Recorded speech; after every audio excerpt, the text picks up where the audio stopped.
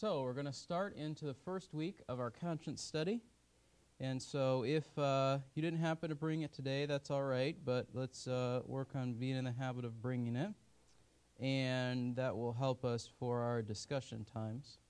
Essentially what I want to start with is just working through the preface and thinking through some of these introductory questions that we see here in the chapter about the subject of conscience. At the very beginning it says, in the first paragraph, conscience is one of those subjects. It touches on salvation, progressive sanctification, church unity, evangelism, missions, and apologetics. So my first question would be, in light of that statement, do you agree with that statement? Do you have any examples of how that would be the case? Let's just talk about that for just a minute. Bob? I would say from the standpoint that we make determinations based off our experience and how those things should or shouldn't be, that our conscience completely affects all of those things. Okay. Good. We know our conscience is something that's given to us by God. Animals don't have one. Right. But it's something completely unique to us that He uses to help us guide our decision making.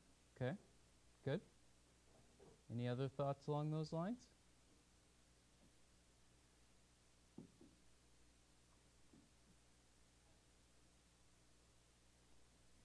They continue with a couple of other questions. When was the last time you heard a sermon about conscience? Okay. I've heard. Yeah. Okay. And some of that probably has to do with the fact that in our church and in other churches, we tend to go through things chapter by chapter as opposed to doing topical message, so that's part of it. That being said, however, this is an important topic for us to consider. Have you ever mentioned a clean conscience in your testimony as Paul did?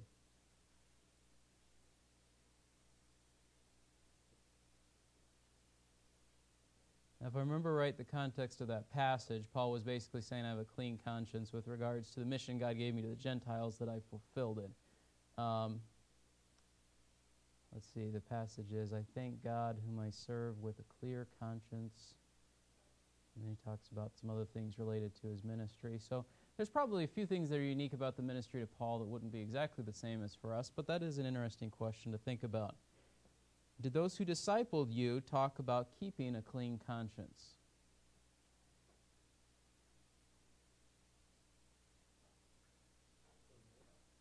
Okay. Bob? I would probably tie in, maybe people didn't say specifically conscience, but talking about having the mind of Christ, I think there's a corollary there. Sure. Definitely. Okay, good. How many ministry books emphasize the unbreakable link, as Paul did, between getting your conscience under the lordship of Christ and achieving success in church ministry and missions? Might be one that I need to think about for sure. And then, do you know that a proper understanding of conscience is a key to church unity? I mean, that would probably be something that I think that we'll definitely see in our passage this morning in Acts 15. I like the two examples that they gave, two very different examples. The first one is that for this one fellow named J.D. Gurar, conscience started catching my attention when I came back from Cambodia on home assignment and found that I couldn't make myself step over someone else's outstretched legs. Did that example strike any of you as interesting? So here we have something that's we would sort of put in the category of like a cultural difference, and yet there's a sense in which his conscience is being connected such that he wants to get over to the chips and salsa, and this person is just sort of sprawled out on the couch, and he can't bring himself to step over the legs because that would be unbearably rude from the Cambodian perspective, and that's sort of the culture that he'd been absorbing for several years. Why would that be? He said, I knew the matter had nothing to do with moral right and wrong, just proper etiquette. How had that new rule wormed its way into my conscience without my knowing it? Should it have been in my conscience at all? What is conscience? Where did it come from? How does it work? Does it always judge correctly? Can it change? How does it change? Why did mine change? How do I take care of my conscience? And so I think one of the issues that's raised in his particular example is this. We have questions like, what would be some examples of things that our conscience would sort of get activated about that we might say, those don't really seem to be right and wrong issues, they're just more cultural issues, background issues, those sorts of things. What would be some examples? Bob? Yell them out or what? Sure. Okay. How much TV to watch a day? Okay. Or I guess I'd say time dedicated towards entertainment. Okay. All right. What else? Any other things that might be not automatically a moral issue, like a right-wrong issue per se, but something that our conscience definitely says, this is right, this is wrong when we think about it? Eating cage-free eggs. Okay. Seriously? All right. We could throw in there, things like fair trade coffee.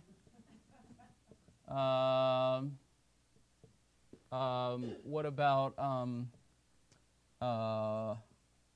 where are clothes made? Buying American. Okay.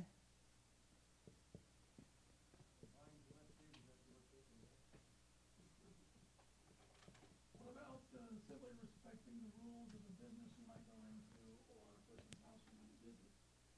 Okay. Not necessarily be your rules, but you respect them because you come from them. Okay. We call it house rules or business rules. Any other? Okay. Yeah. Good. What else? Any other examples of just sort of like things that our conscience might accuse or excuse us about that we can't really think of a Bible verse that applies to it, but it's definitely something that we might feel strongly about.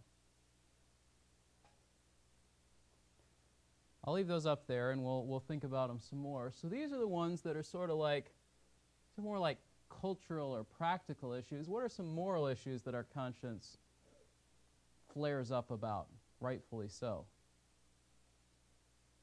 If you're a man being alone with a woman who's not your wife. Okay. I guess I look at it from the perspective of a non-Christian wouldn't probably think that that's a big deal. Okay.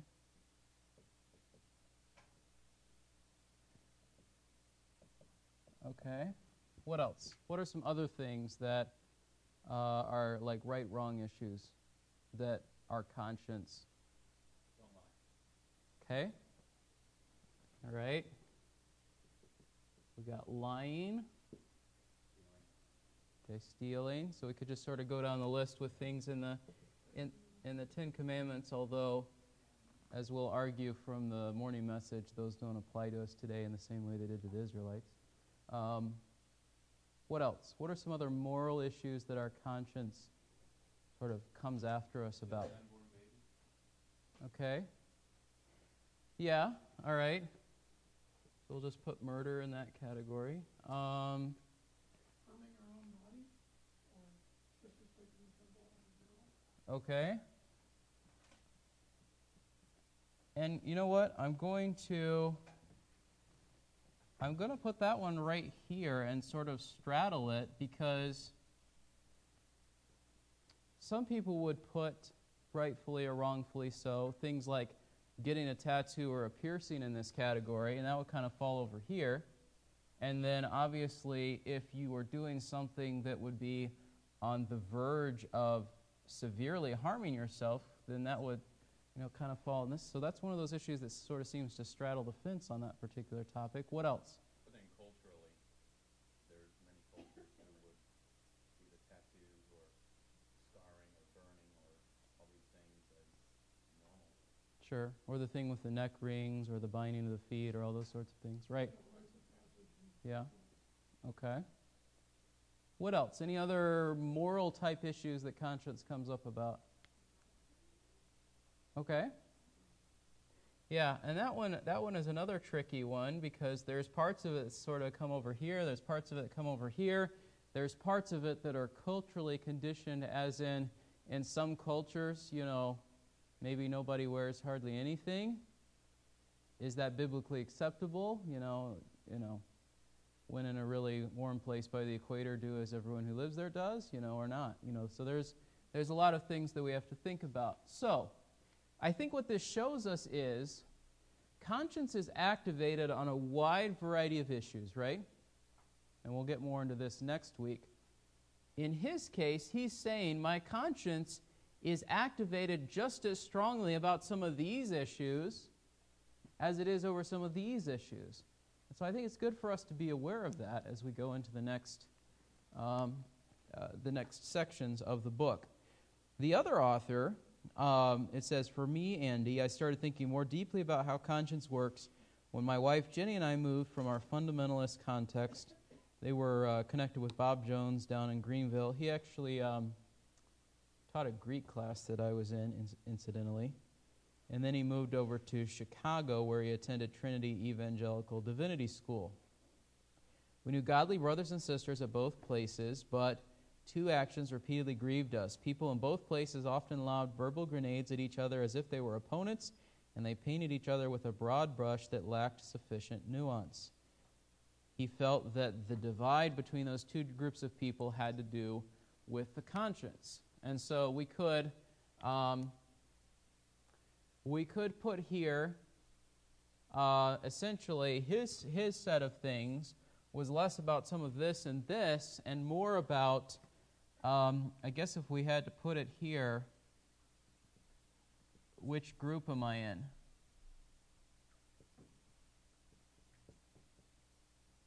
The tricky part about that is that's not entirely disconnected from things over here, questions of worldliness, faithfulness to Scripture,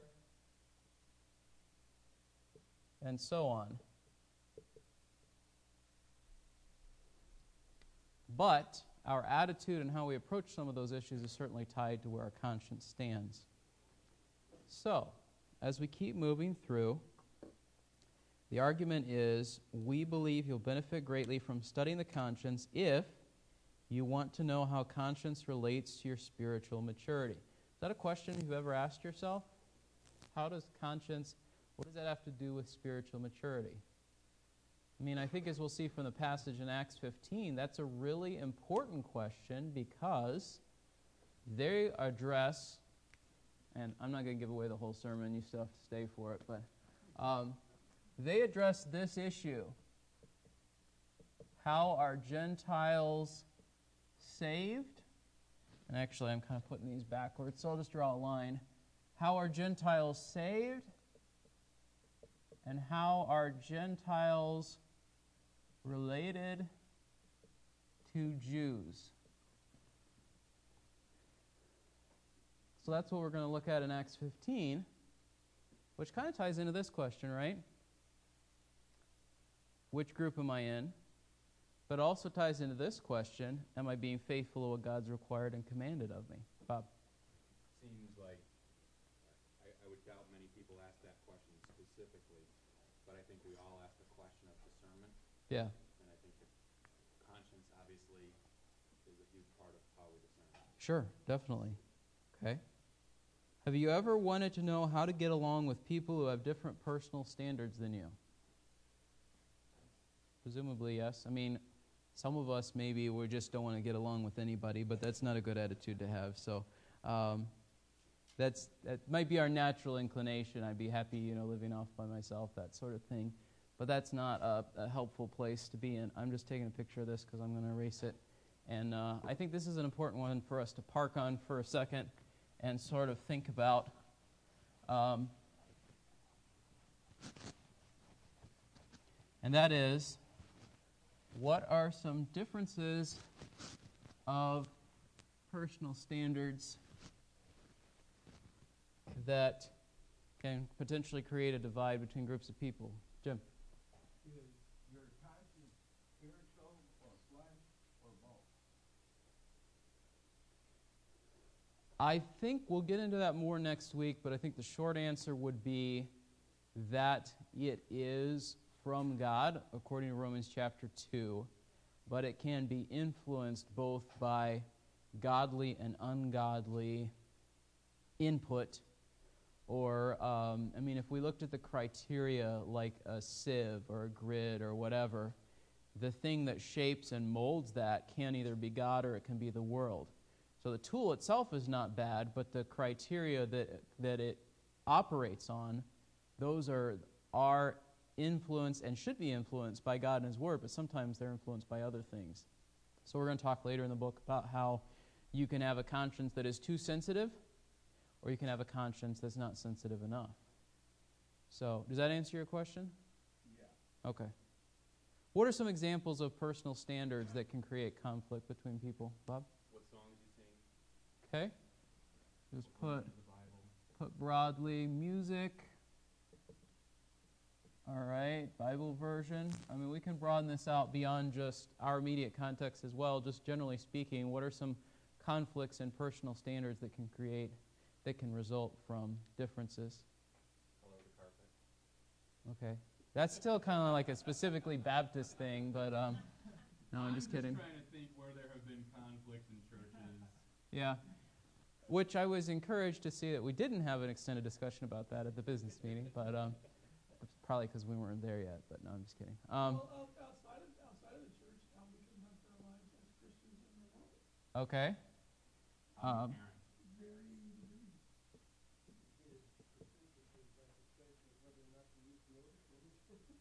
Okay. Personal hygiene. That's really, though, a moral issue, though. No, I'm just kidding.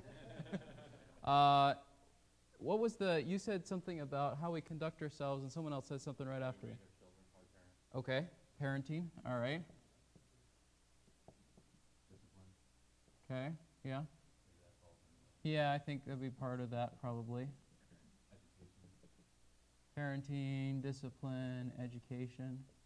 So for just to sort of park on that one for a second, it's been interesting to watch the shift in our culture from 50 years ago to like the dad goes to work and that's his job, and when he comes home, he's done to some extent. I mean, that's a little bit of a caricature, but that was largely how a lot of people operated. And to be fair, sometimes the dad was working 50, 60, 80, 90 hours a week, and so that didn't leave a whole lot of time for other things.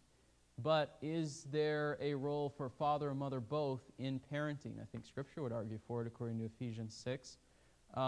It's more the what does that look like that gets challenging when it comes to things like discipline. Again, and some of this is an age thing like a chronology. Some of this is a background, but something like what is a proper way to discipline? There's some people who say if you send your kid to their room to think about what they've done wrong, you're not being faithful to Scripture about how you discipline your child. But I mean, there's a lot of factors going into that. Or the question of education. I mean, usually it's Christian, public, homeschool. There's a lot of sort of variations underneath all three of those. But there were people, I remember when I was going to homeschool conferences in my teenage years, there were people who basically said, if you send your kids to public school, then you must hate God, you must not love your kids, all those sorts of things. And certainly since then, I think I've seen the value of going to a secular university while still being plugged into your home church. And sometimes that's a better choice, depending on what field you're going into, than going off to a Christian college. I'm not saying it's the right choice for everybody, but it's certainly, I think, a legitimate option. But that's the sort of discussion where, in the 60s and 70s, it's like, if you don't go to a Christian whatever, it's not the right thing to do. And so we made Christian everything. Christian retirement homes, Christian daycares, Christian all sorts of things. And some of that was tied to maybe let's isolate ourselves perhaps more than we should, but some of it was a good thing to think through as well. So, all right, so that's a big one. All right, politics.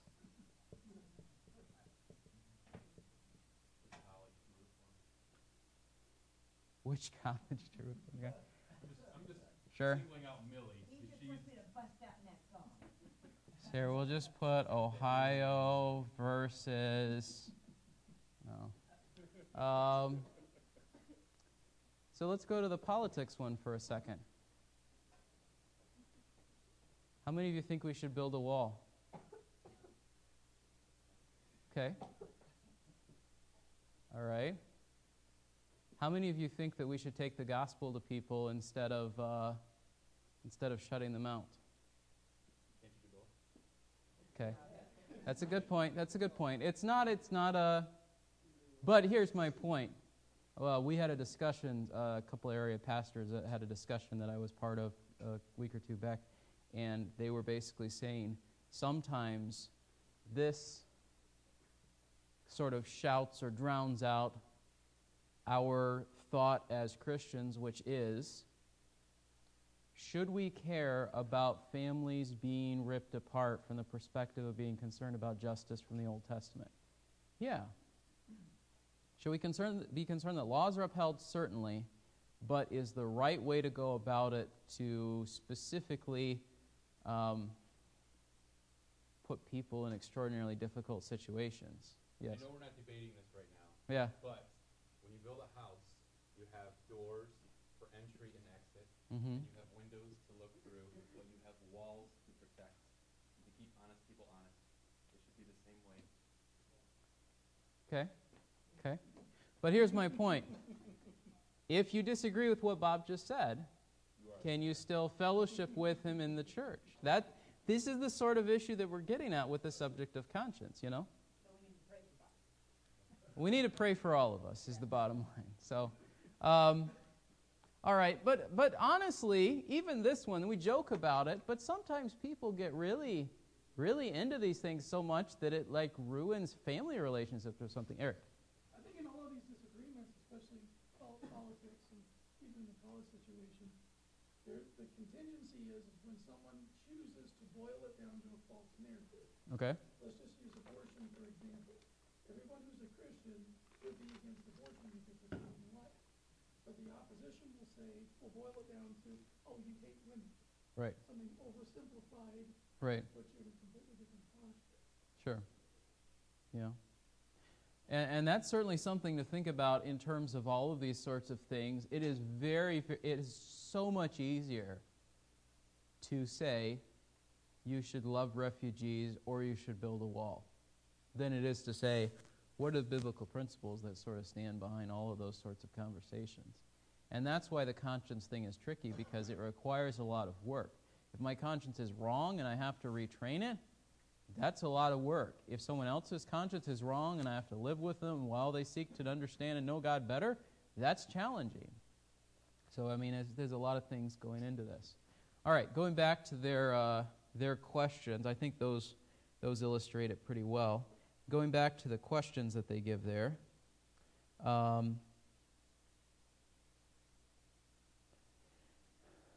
do you want to help people in your church understand why they have culture clashes with those of different opinions and habits?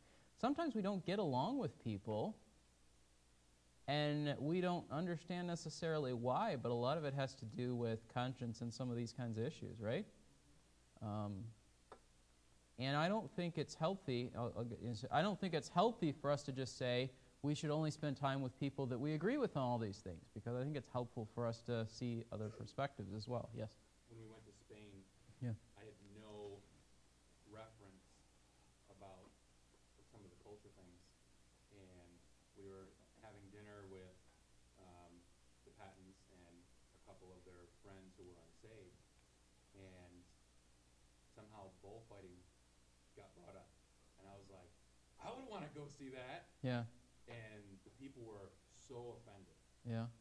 Mm. And John pulled me aside later and said, some people are very sensitive to, because the bull gets killed and they're toying with them. And I was like, I didn't even think about that. I just thought, wow, it's something that you see on cartoons and TV since you're a wee lad. And, Yeah.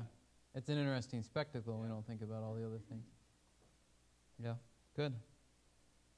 I think this next thing that they highlight, you want to learn how to adjust your conscience to match God's standards without sinning against your conscience, or you feel the weight of a guilty conscience and want to experience freedom and happiness of a clear, cleansed conscience. So, do we ever have this question about my conscience doesn't seem to be right? How do I fix it? How many of you have had that? I mean, I know I've been there. Something's not, the way my conscience is working doesn't seem to line up with the way things are or the way Scripture says things should be. Or I just feel really guilty. Why do I feel guilty about this? Just as an example,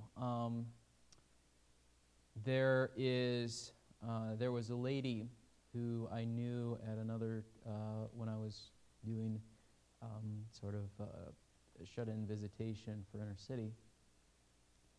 And basically the circumstances were that her dad ended up getting sick and passing away, and she felt like she was the direct cause of all of that because of some decisions she had made about his care. And to bear that sort of guilt, I should have done this, I did something wrong, I mean, that's a heavy load to carry. And I think this touches on how do you adjust your conscience in a matter like that? So I'll just throw that out there. If someone feels guilty for the death of a family member, how would you approach that subject with them with regards to recalibrating, if you will, their conscience? Okay, so it's not all up to me. That's an important one. What else? Perhaps walk them through the circumstances and help to show that there was no way for them to have control. Okay. What if they legitimately made a wrong decision?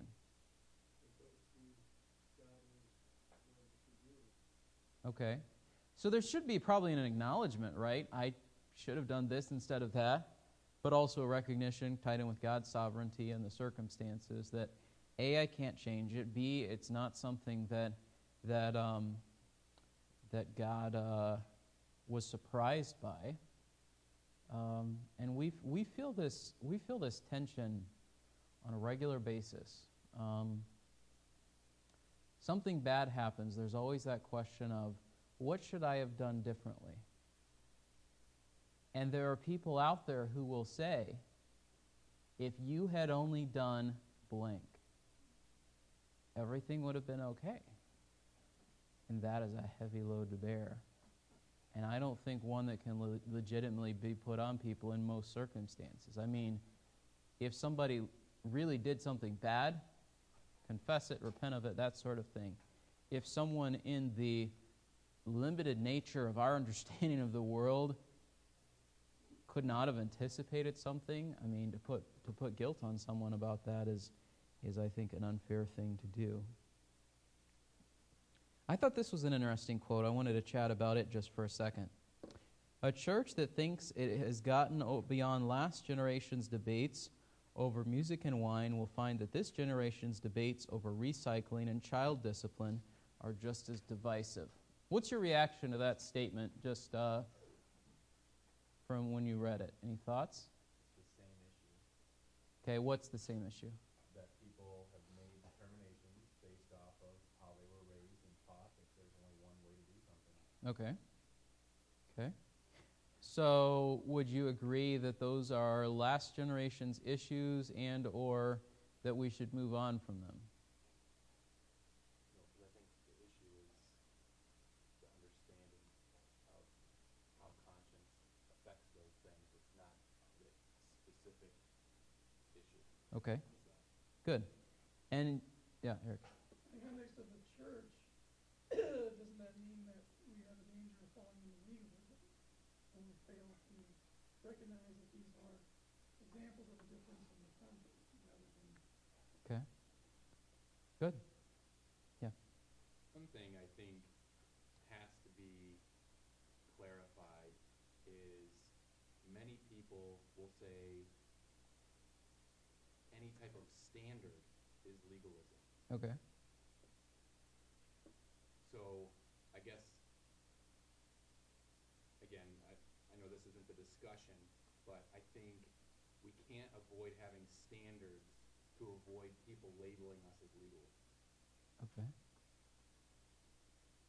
Yeah, so let's talk about that for just a second, because I think that's a helpful thing to think about. So on the question of standards,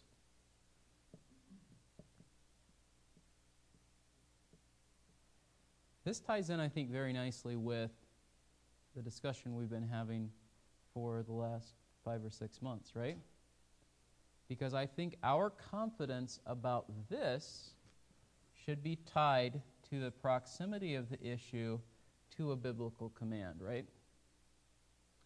So, God says in 1 Thessalonians 4, flee immorality.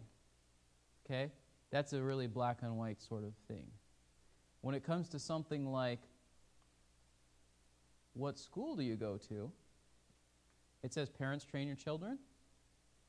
It says, make sure that they are following God.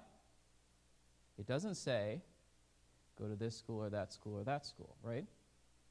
And so I think when we come to something like this, at the core, should parents teach children to follow God?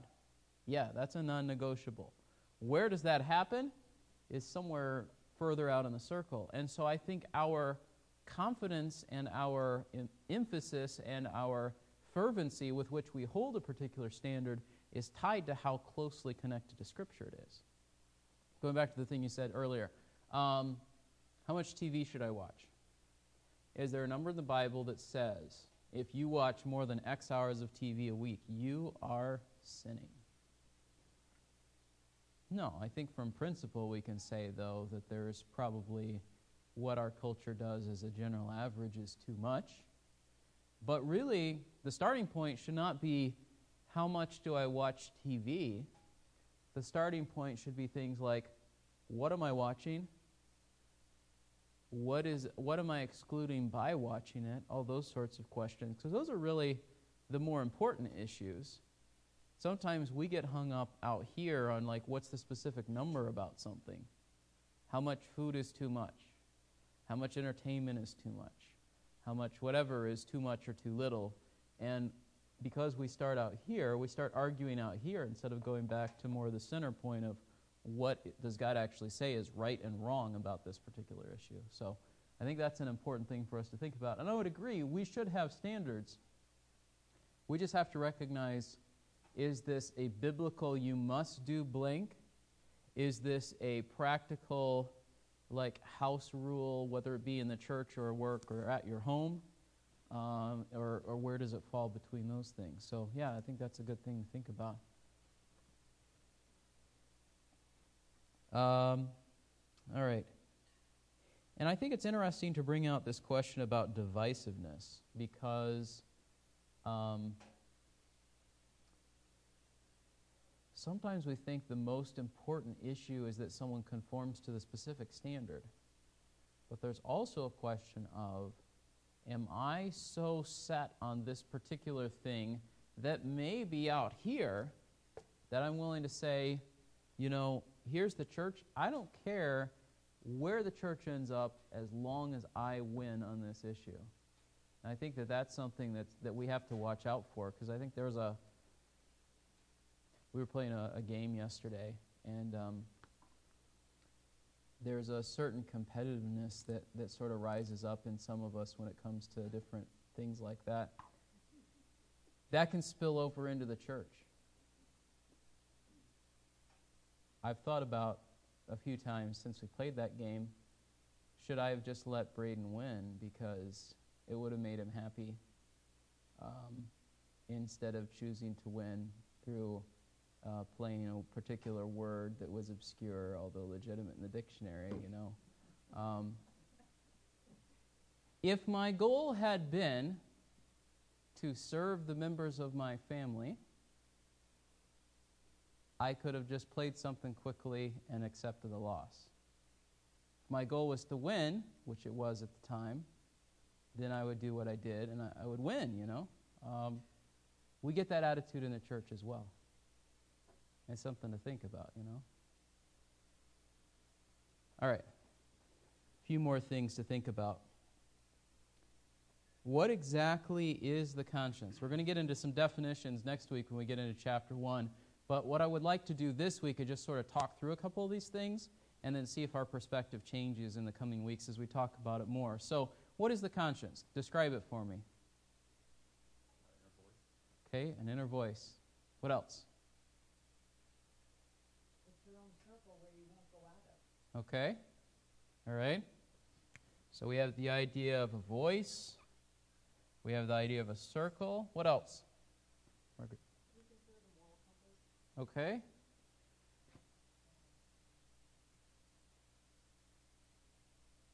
I think I put those in the right. Here's the little needle there. All right, moral compass. What else? Okay, good. Connected to the Spirit. I mean, it's a part of our church. Okay.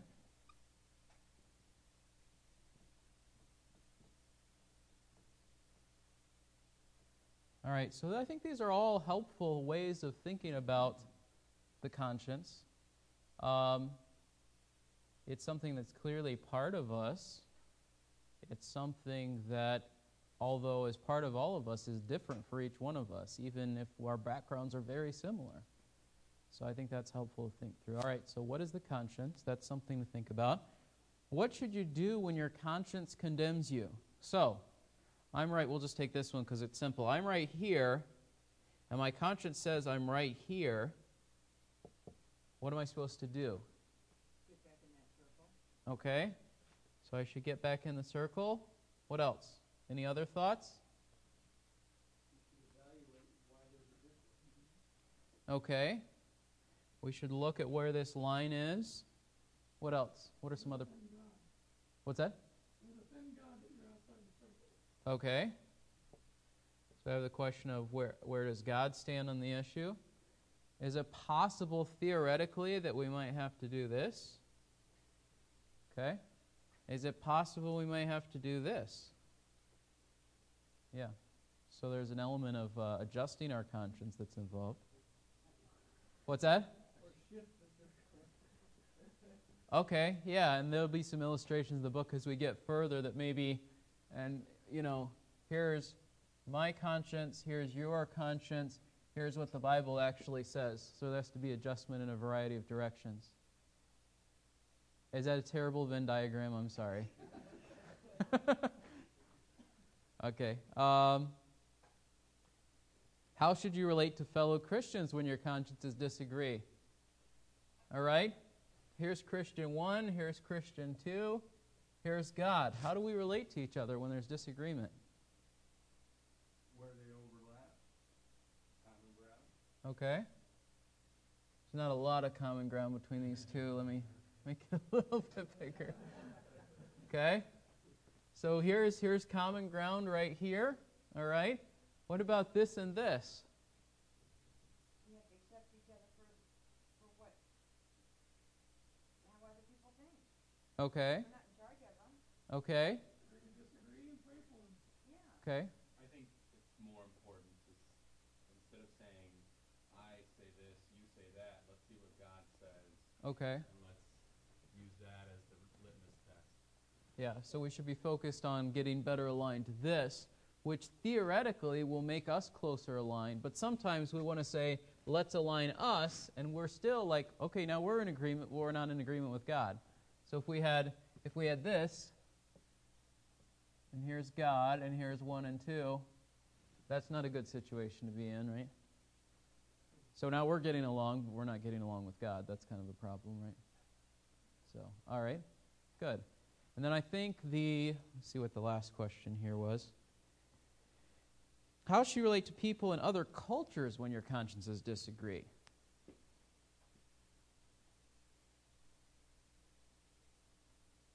Don't relate to people in other cultures, and you don't have to answer that question, right? I would say, practically, Yeah. that's not a huge challenge for us at this point, right?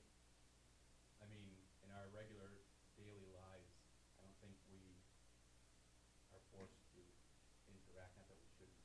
Okay. We're not really forced to interact with a lot of people from a lot of different cultures, unless we're just saying our next door neighbor is Indian. Okay. And so, you know what I'm saying? I mean, is it a part of our life? Sure, but it doesn't seem like it's a huge part of our life. Sure. Well, unless your family's Catholic, and Okay. you're not. Good. Eric? If you're traveling abroad, or if you're, in a missionary sense, you would want to align yourselves to the culture that you're in, as long as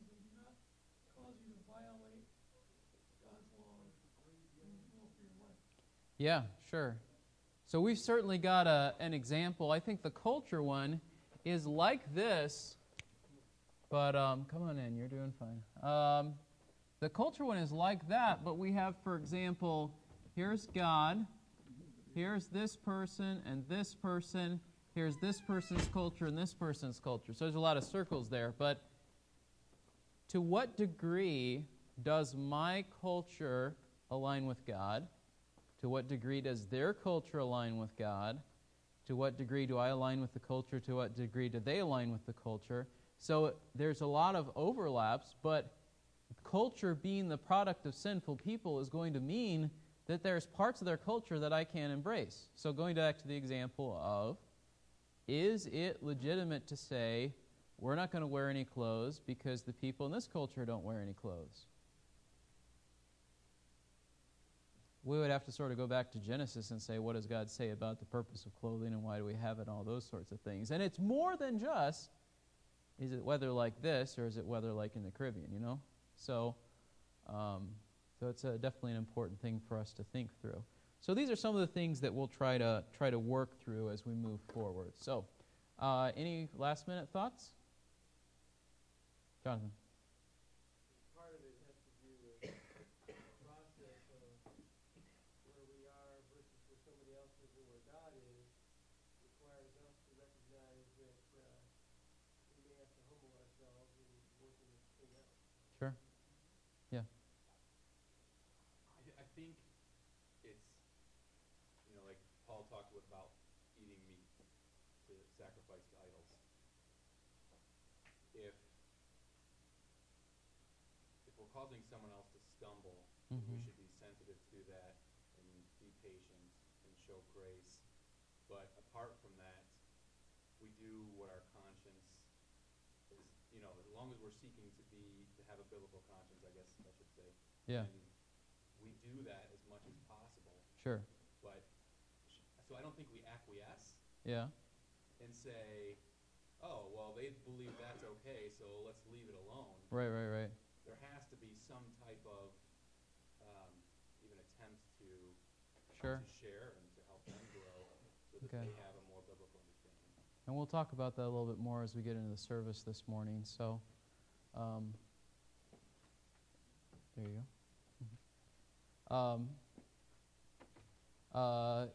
Yeah. So I think the humility issue is very important, and I think the patience issue is another important part of it. So, all right, let's close with prayer, and we'll pick this up again next week. So read chapter 1 for next week. Lord, we thank you for this day, this opportunity to think about these issues. Help us to be humble. Help us to be patient. Help us to consider how we can be better aligned with you and your truth. And hopefully in doing so, we will also be more closely unified with one another, but also recognizing the most important thing is how we're connected with you. So we pray these things in Christ's name. Amen.